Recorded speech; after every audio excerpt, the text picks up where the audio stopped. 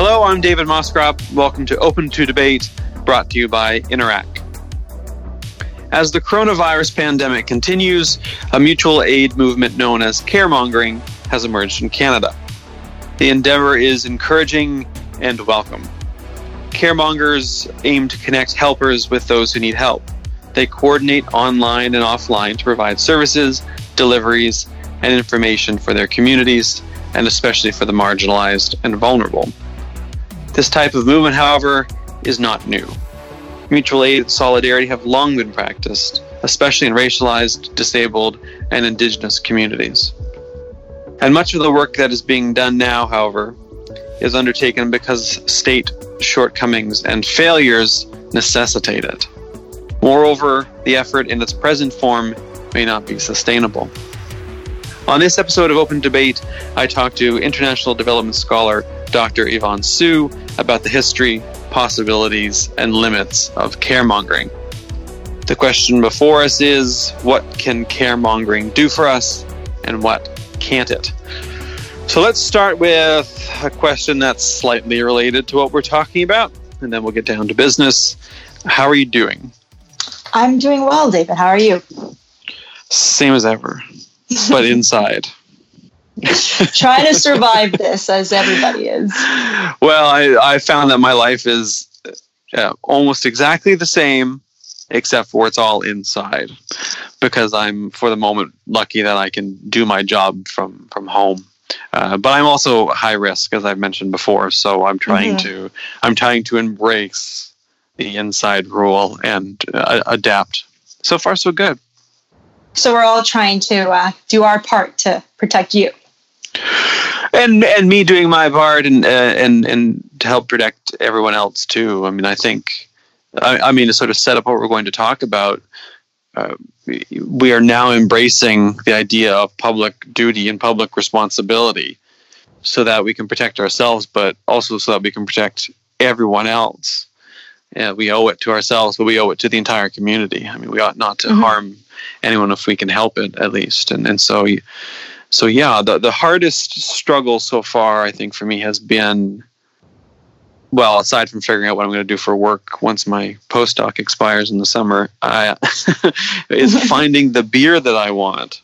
So I'm profoundly privileged. Yeah, I mean, all my problems are backloaded to August.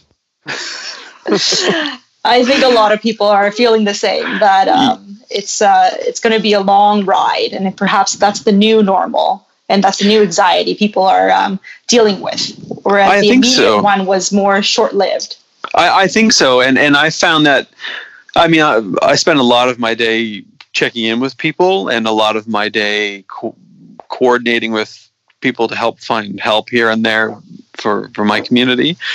But to bridge into the conversation today, this is being formalized by many through caremongering movements across the country. And this isn't new, but it's welcome. The question is it sustainable? So let's start here. What is caremongering, and where do we typically see this sort of thing practiced? Well, caremongering is very simple. It's about helping out your neighbors and friends, and sometimes complete strangers. And I would say this is where it departs from what people usually do. So caremongering is kind of like crisis response, mutual aid, community solidarity. And like you mentioned, other groups have practiced this traditionally, and we see it spring up after disasters or in the face of a crisis all across the world. So exactly, it's not new. I think the new thing is the fact that in Canada, it's changing, so it's a network of people, and they're helping sometimes complete strangers. And that's where it gets very interesting, because typically you help your friends. Like you were saying, you have friends that you know that need help, or you have things that you can offer, and then you make a connection and you help them. In the case of caremongering, which was invented as a way to combat fear-mongering, right? A group of women, right after COVID-19 was declared a pandemic, decided that they want to do something positive and spread kindness and help people organize and connect people. So they started this Facebook group for Toronto for that was titled Caremongering. And actually, to date, there's now over 65 caremongering groups. So if you search up Facebook, caremongering, you'll see all types of caremongering groups pop up across lots of locations. One's at Cape Breton, Kamloops, like lots in Ontario. So it's definitely picking up, and there's a membership of over 170,000 people. So it's extraordinary to see all these people come together and form and be part of these networks. And I think I do have to say that we do have to give a shout out to the Asian community, because they actually did, at the very beginning of the COVID-19 breakout in Canada, small groups organized on WeChat, a Chinese social media platform, to arrange volunteers to help grocery shop and run errands for those who had voluntarily self-isolated or were in quarantine. So that got a little bit of news coverage, but not nearly as enough as the caremongering movement that we're seeing now. Which is especially remarkable since, well, and let's get into this by way of talking about who's doing this work, who traditionally does it and who's doing it now. It's particularly remarkable in Asian communities because we've seen a rise in anti-Asian racism and bigotry because of this, which is astounding. And if you're, I wonder if anyone listening to this is part of that, but you never know. If you are part of that, give your head a shake. If you know someone who's part of it, give their head a shake by distance. And don't go anywhere near them. Maybe that's a good standing rule if they're the kind of person that does that sort of thing. But also I wrote about this for the Washington Post, and I talked to a couple of folks, including people involved in Ontario with the Disability Justice Network of Ontario and the Hamilton Center for Civic Inclusion. And they were saying that, these communities that are practicing this are in some cases themselves vulnerable, marginalized, and so on. So the people doing this work are often not only taking on that burden, but they're taking on that burden on top of existing commitments and burdens that they're either forced to or asked to meet, which to me seems doubly remarkable. Yes, for sure. And I think that's where sometimes there is tension, because as this has picked up as a trend, people in those communities often feel that, perhaps their way of organizing or how they have done things have been hijacked or misused, or there's no credit to them. And many people who are doing this caremongering trend, for them, it is likely a one-off, transactional, kind of fleeting experience. We'd like to think that it's sustainable and it's deep, and that people helping are going to continue to do it for months. But looking at past disasters, looking at history, it's clear that often, and this might be an exception, and we're not sure yet, and it's hard to predict, but in the past, it often is an immediate surge of interest to help and people coming together. A lot of it is, in a weird way, through self-interest, because when we're facing a crisis, we don't want to be alone, right? We want to be helping other people. We want to be together, and that actually helps us feel alive, and it helps us feel strong.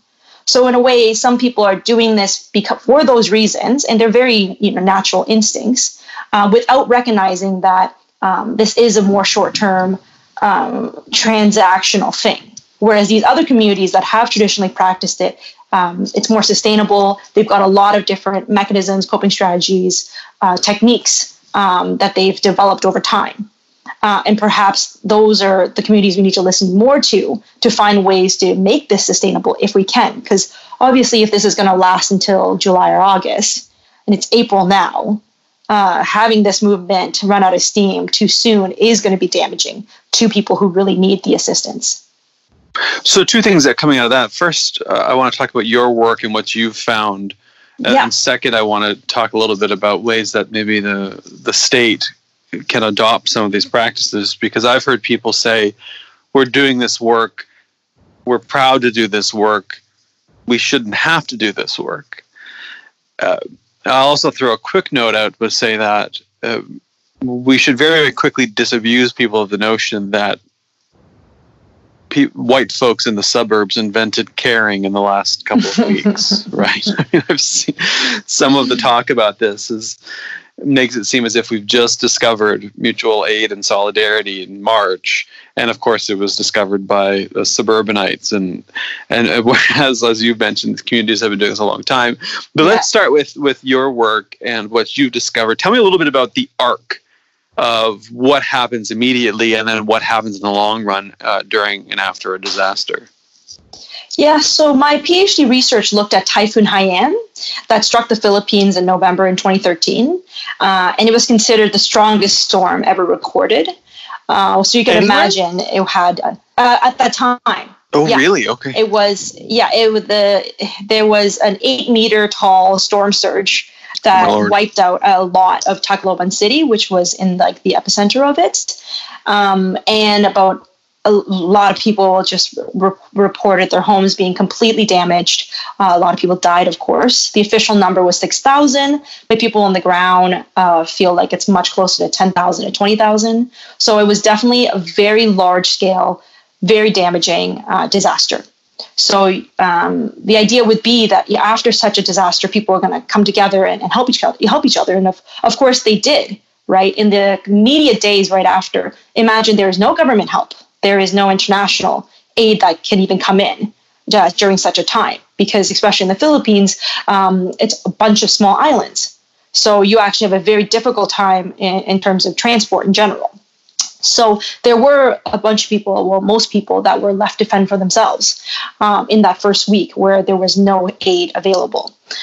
So people had shared stories of how they came together, and there's this Filipino term called bayanihan, which means kind of mutual aid, right? Collective labor, helping each other out. That's kind of translates to our caremongering in a sense.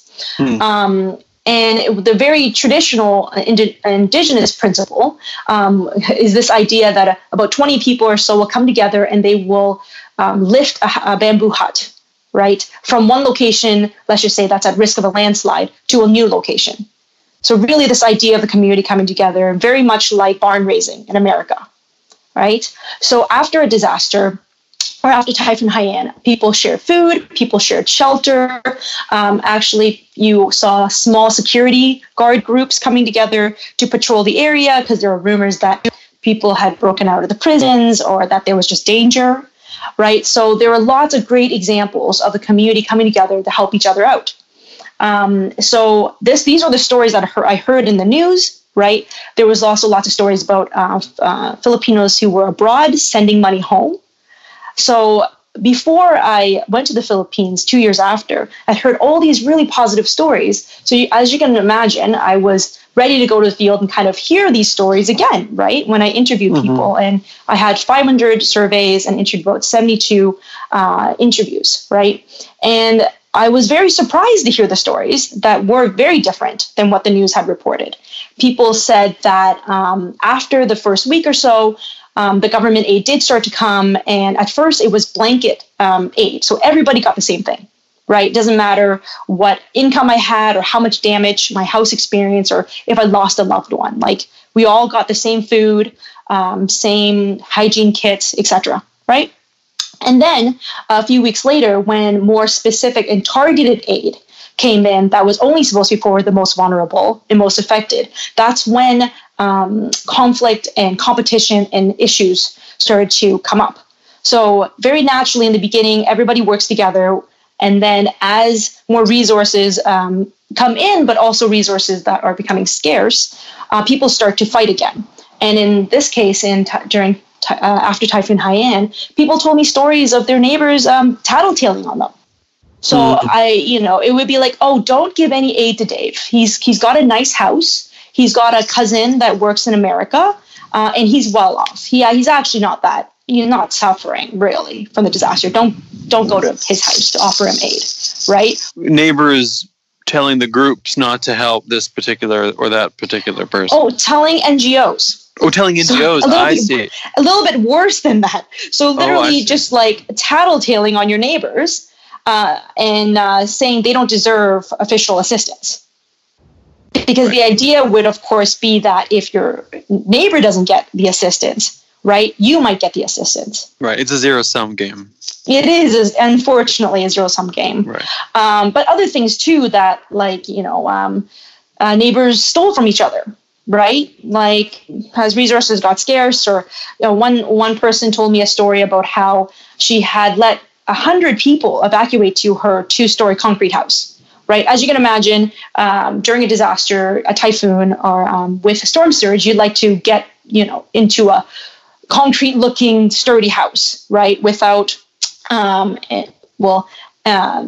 kind of save yourself, basically. Yeah. And this individual told me that, she had easily welcomed people in. She was very clever because she was a businesswoman, and she actually had purchased extra rice and extra food that she was hoping to sell after the typhoon, knowing that people were going to need it. And she had a little shop and everything. And a lot of people did not know the magnitude of the storm. So they weren't expecting that it was going to be so severe. So imagine this woman, her house is full of food. She has all these evacuees, and she's very happy to distribute that food and whatnot. And she's very much being altruistic. And then she tells me that near the end of that week, right, like people started not just, sharing the food, they started stealing her food. They started taking her furniture, right? So that's kind of when you start hearing the uglier side of these types of things. And to relate it to COVID-19, I mean, it's not a natural disaster. It's not in this way. But what we might start to find is that as, the government makes these announcements about EI, or as somebody loses a job, or your friends start to lose a job, previously you might very, freely share the job postings, right? Now people might start to not share that. They might need to hoard that information, or the information about EI or benefits, so that less people can get it. Nobody likes to say this or admit it, but these are the things that might be happening in people's minds. Well, so it seems to me that a lot hinges on whether or not we see things as zero sum or not. That if you look and say, okay, well, at the moment, I'm happy to connect, I'm happy to provide, because there's still enough to go around. But if I look at a job and say, well, if I share that job, then I might not get it, so I'm not going to share it.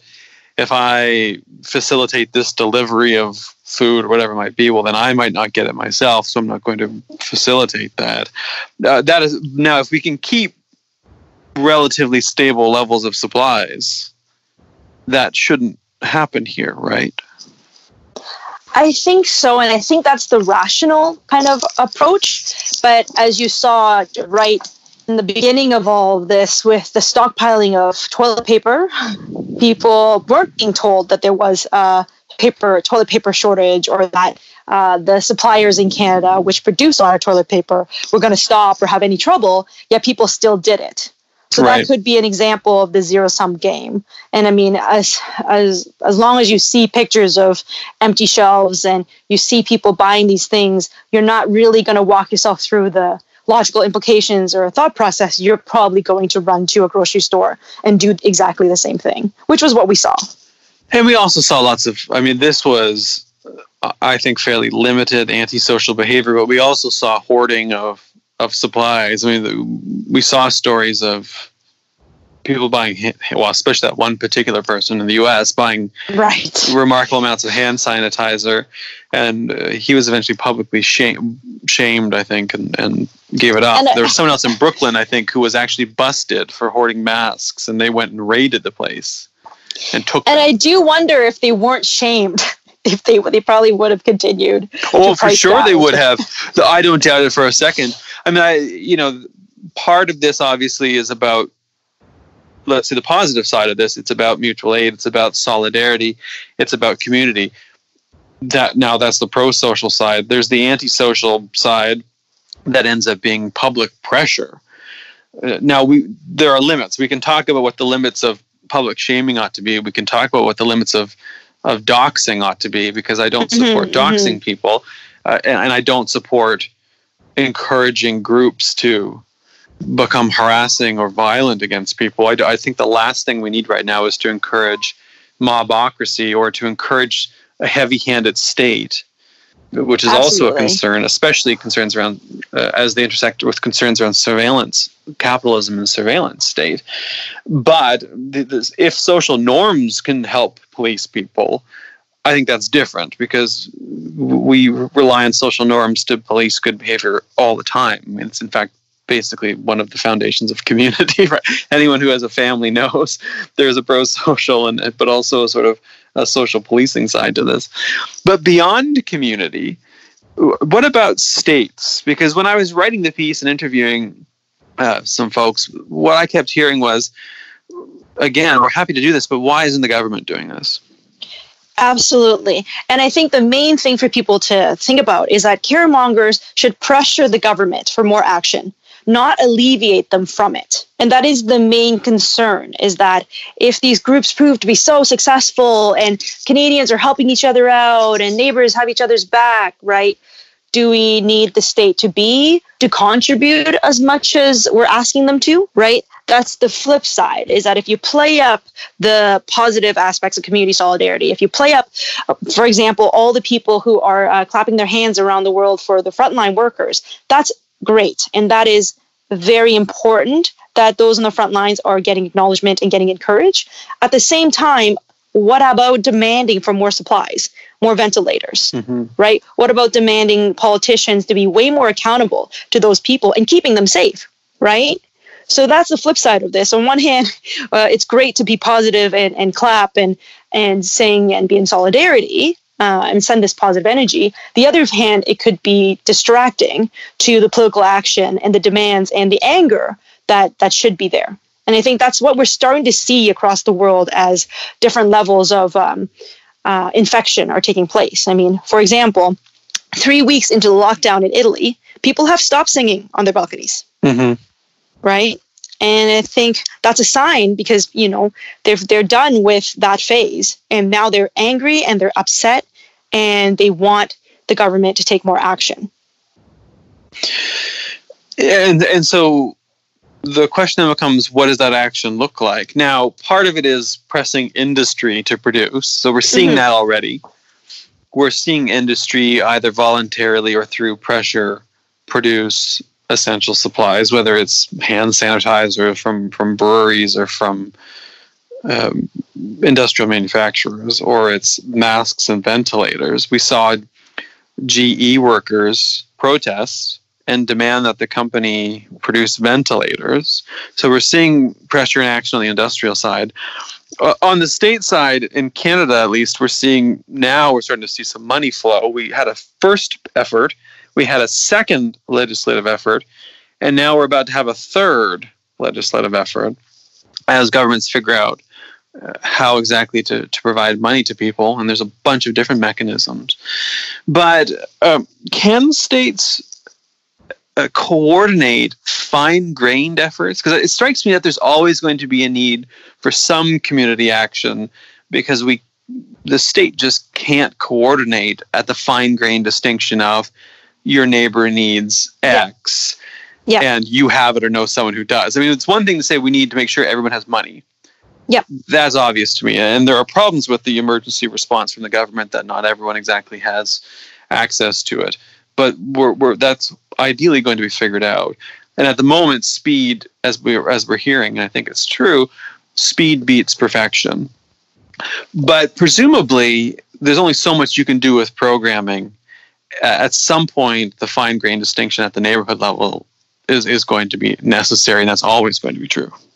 Absolutely. And this is what community solidarity mutual aid is supposed to do and has traditionally existed, is to fill the gaps.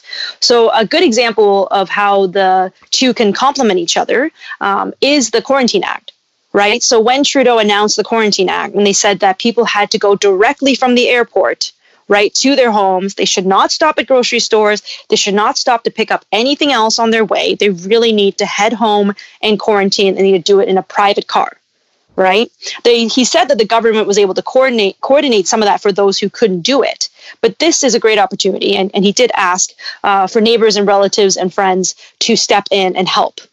Right? And I think that's an example of making it a big difference. So then somebody who might not have called on a relative or whatnot to assist and would have just gone willy-nilly to a store without really realizing that they could be asymptomatic carriers and infecting those in these small communities near the border, can now call on a family member or a relative, So in that way, Trudeau was setting the social norm for assistance for these people coming back that complements the state action, as opposed to alleviating it. Or, it makes it easier for people to carry out the Quarantine Act when neighbors and family members know that that is a role that they need to play for these people to make it easier and to prevent them from stopping and shopping themselves. Right, because I'm watching a lot of these orders go out, and I'm looking at public health officials begging people to do X, Y, or Z, and my immediate response is, yes, you ought to follow that.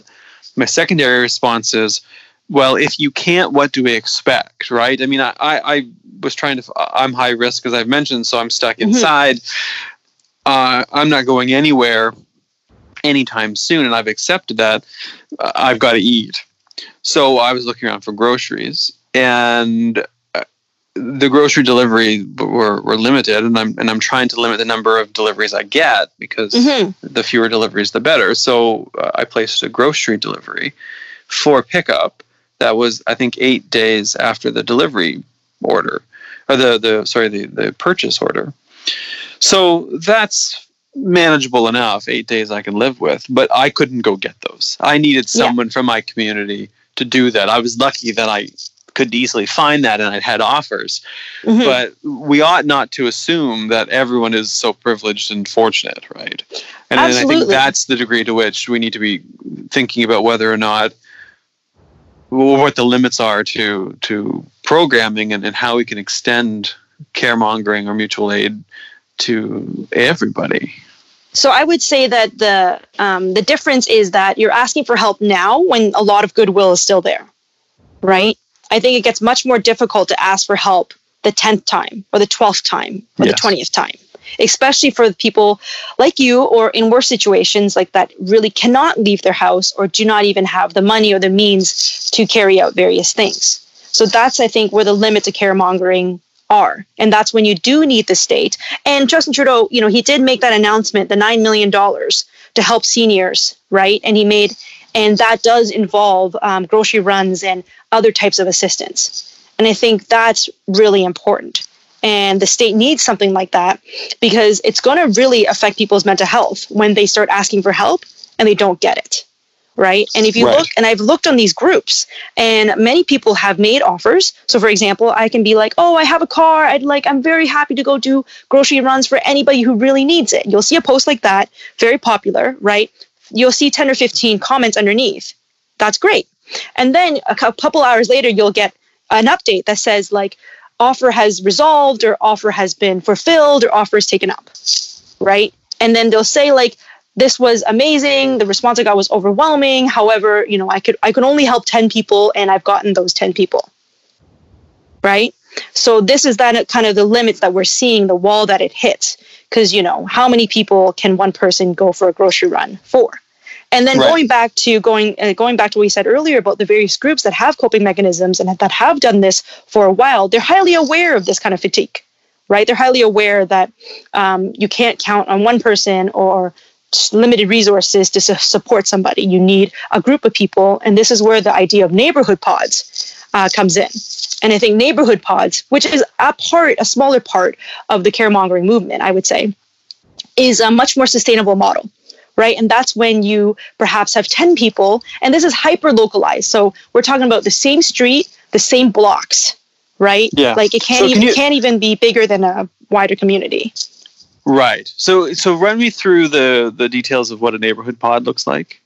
Yeah. So a neighborhood pod is kind of taking this idea of caremongering, but really localizing it to, say, again, the same street or the couple of blocks. And, people who are that neighborly will know people who are in need. So, for example, we can have a neighborhood pod around you. Right? So let's just say there are 5 or 10 of your neighbors or friends who live in either the same building or around the area that know that you can't go outside, but they also know your needs. Right? And instead of one person going and being your only person that goes and gets groceries for you or runs any errand for you, there are 10 people or 5 people you can call on. Yeah. So this would apply to seniors, it would apply to single moms with disabilities, anybody who has self-identified as being more vulnerable, and the community has decided to help out. It also doesn't have to be centered around marginalized groups. It could really just be a neighborhood come together saying that this block is going to help each other. And that movement's underway too. I mean, I see that Amara Posian, who I talked to when I wrote the Washington Post piece, is part of a group that's put together a kit, in fact, that you can go and download. And if anyone wants access to that, they can either look her up or send me a note, and I'm happy to provide it. But this is a sort of how-to guide to perform those actions. Is that more sustainable?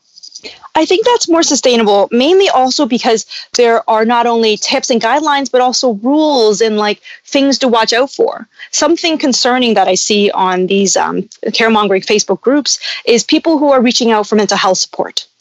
And you have other people volunteering to say that, I'd love to talk to you. I don't have a background in this, but I love, give me a call, let's chat, like here to support you. And I think that's when we start edging into some more potentially dangerous territory, right? Or other people just offering types of advice that they might not have the professional background or real know-how to, especially because some of these posts on these groups are quite desperate.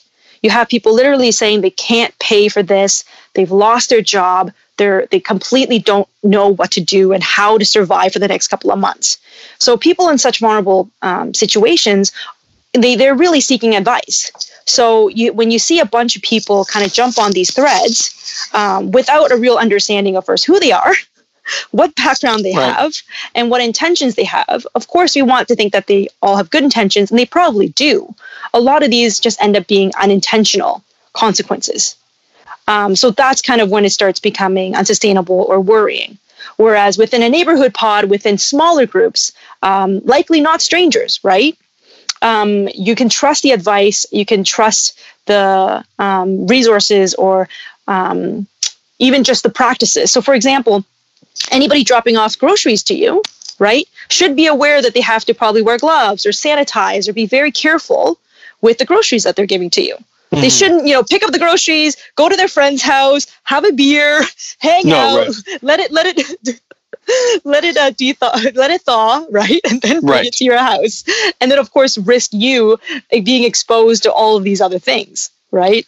So that level of training, that level of awareness comes with something that requires more commitment, like a neighborhood pod, but doesn't require that much commitment when it comes to just commenting on a Facebook group. And I mean, some of these groups are like 30,000 people. So you really have no idea who they are, or even if they're in that community. I mean, some of them, I've gone through them when I was researching the piece, and obviously some of them had a handful of people, and you could tell that people knew one another.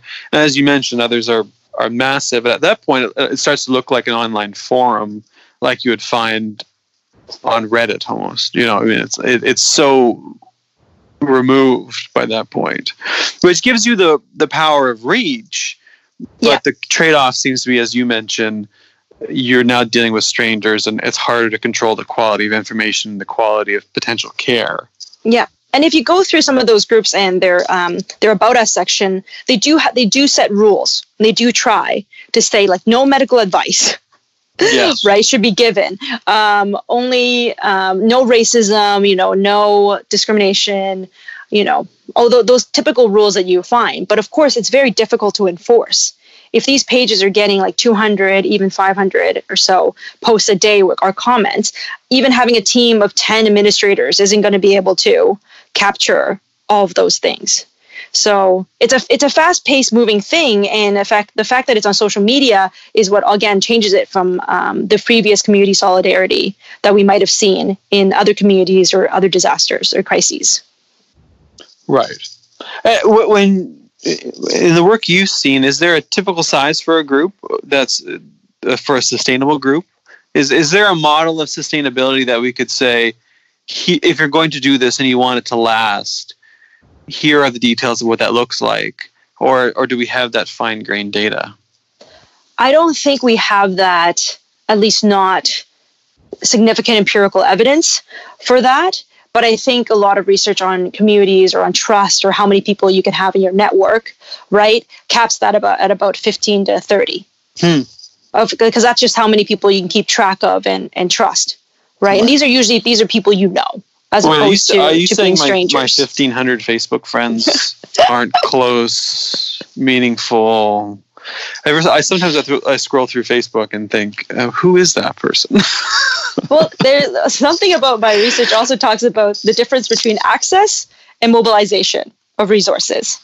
So, for example, you have access to that many people, right? Technically, you have access to the resources, to their goodwill, to their support, to their money, right? But how much you're able to actually mobilize in your time of need is very different. So if you were to do an experiment, if you were to make a post on Facebook or Twitter or whatever it is and say, I need $50 stat.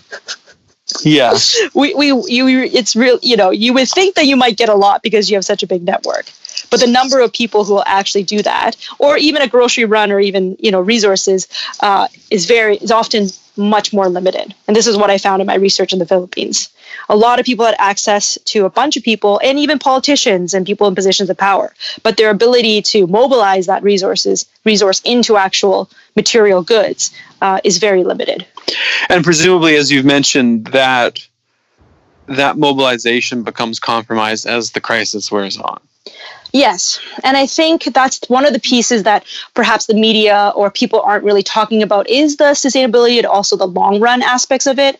One of the concerns that my research highlights is the romanticization of community solidarity, of mutual aid. Right? In the Philippines, we saw it highly romanticized. The word bayanihan was used a lot. Again, was it a word of mutual. Hashtag, like the words resilience, this idea of the neighbors helping each other. Like in a weird way, it's kind of like telling the victim, the survivors, to kind of, pull up their bootstraps and deal with it themselves. Right? It hasn't gone as far in Canada so far. I think people have a clear handle. They don't think that it's... They know the trend is growing, but I don't think anybody is too fooled to think that the community support is what's going to get them through, right? We do have our eyes on the government and government aid. The one danger is that government officials can start to manipulate their discourse and use these ideas to alleviate some pressure on them and some attention on them. So if you look at some of the announcements that Trudeau has made, and there was a CBC article that talked about this, he likes to use the word like, we're in this together, right? The government has your back, right? Team Canada. Team Canada, right? You're going to get assistance from your neighbors, from your friends, right? Like ask for help. These are all, things that are happening and things that are important. But where you draw the line is perhaps an over-reliance on this idea that the community is there for you always, and the community is what's going to get you through this.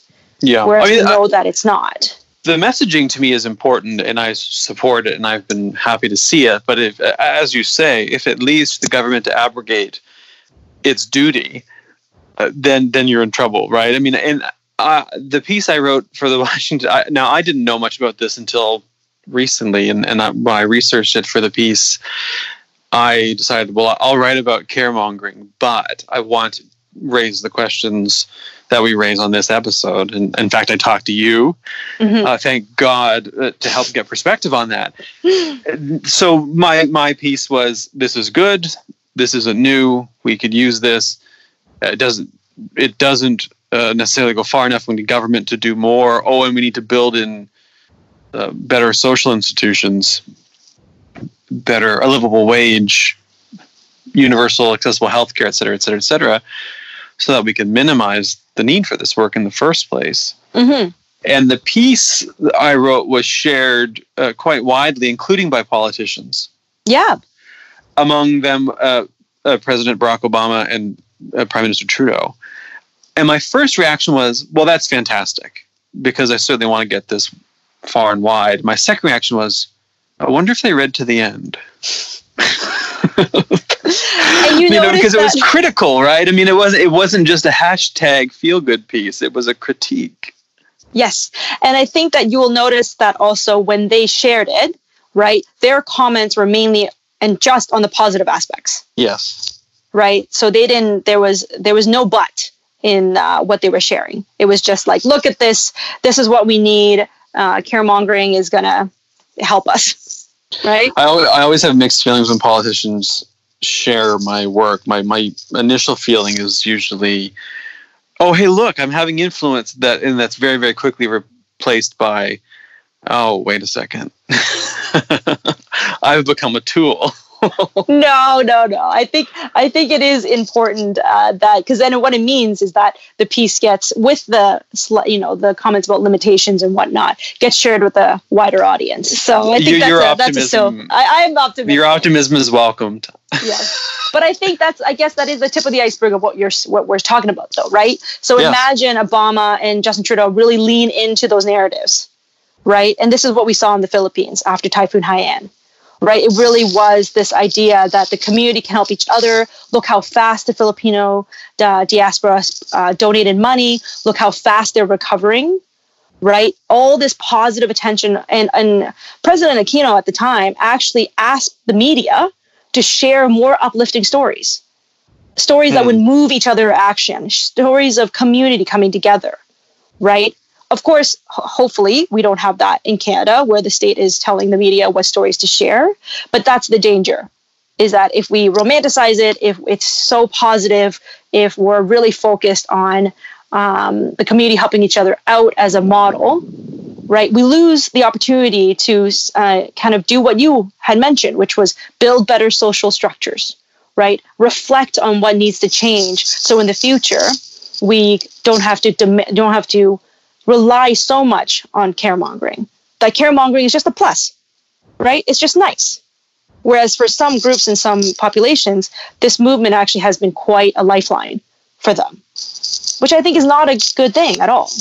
You shouldn't beg to strangers. You shouldn't have to beg to strangers online. Right. Right? To be able to pay your rent and afford food. Like, there should be government assistance for that. I mean, there's no dignity in that, is what I'm trying to get at. It reminds me of those quote unquote feel good stories about a GoFundMe that raises money for someone's operation. And my response is always, are you kidding me?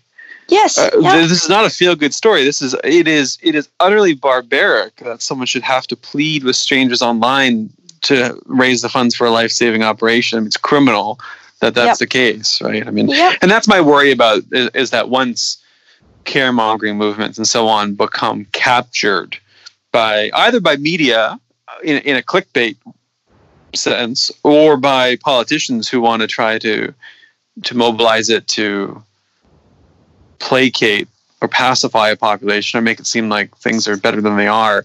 Once that happens, then in fact, you're probably in considerable trouble. Well, of all the pieces that I've read on this, yours was the only one and first one that was critical. Yikes. Yeah, it's not good.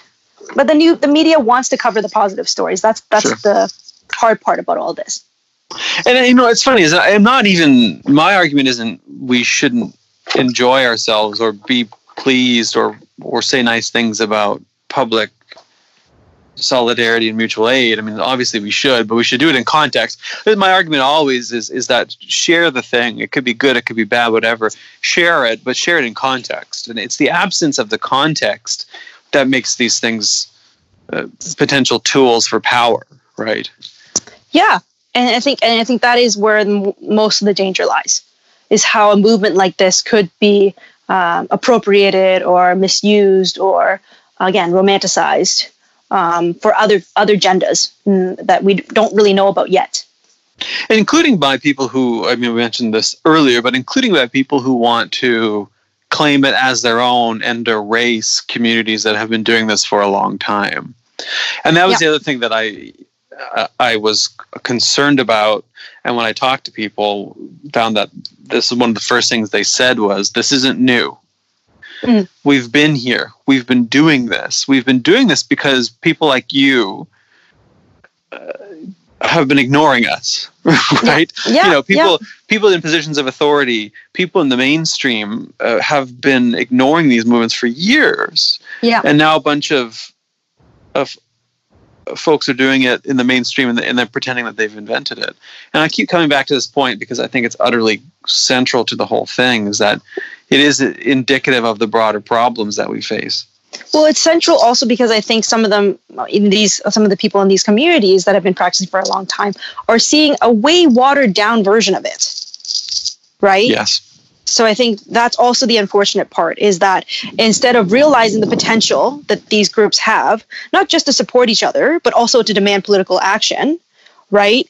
We're turning it into some kind of trend where you go and you clap for people at 7:30, medical frontline workers, but then you don't write your politicians, or you don't demand for them to have more protective gear, right? That's the unfortunate thing, is that a lot of people who are really overwhelmed by this will go for the less effort, lower hanging fruit of these types of things, as opposed to the more difficult, more time-consuming work of political action for actual systematic or social change.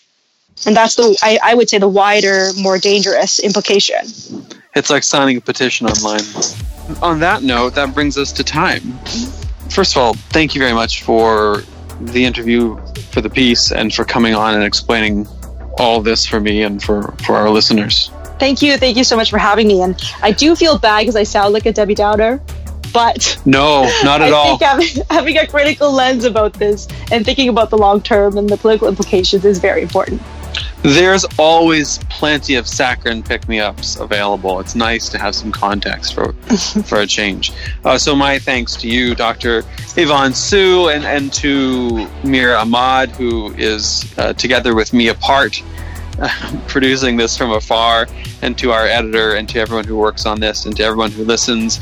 And as always, stay safe, stay apart, listen to public health officials, and if you can help others, there are plenty of ways to do so. I'd encourage you to look up local community groups and to consider forming your own small mutual aid group if necessary. And together we'll plod on through this, and then we can start to have a conversation about how we can build a society that doesn't necessitate this sort of thing to the extent that it does today in the aftermath of this crisis. Thanks for listening.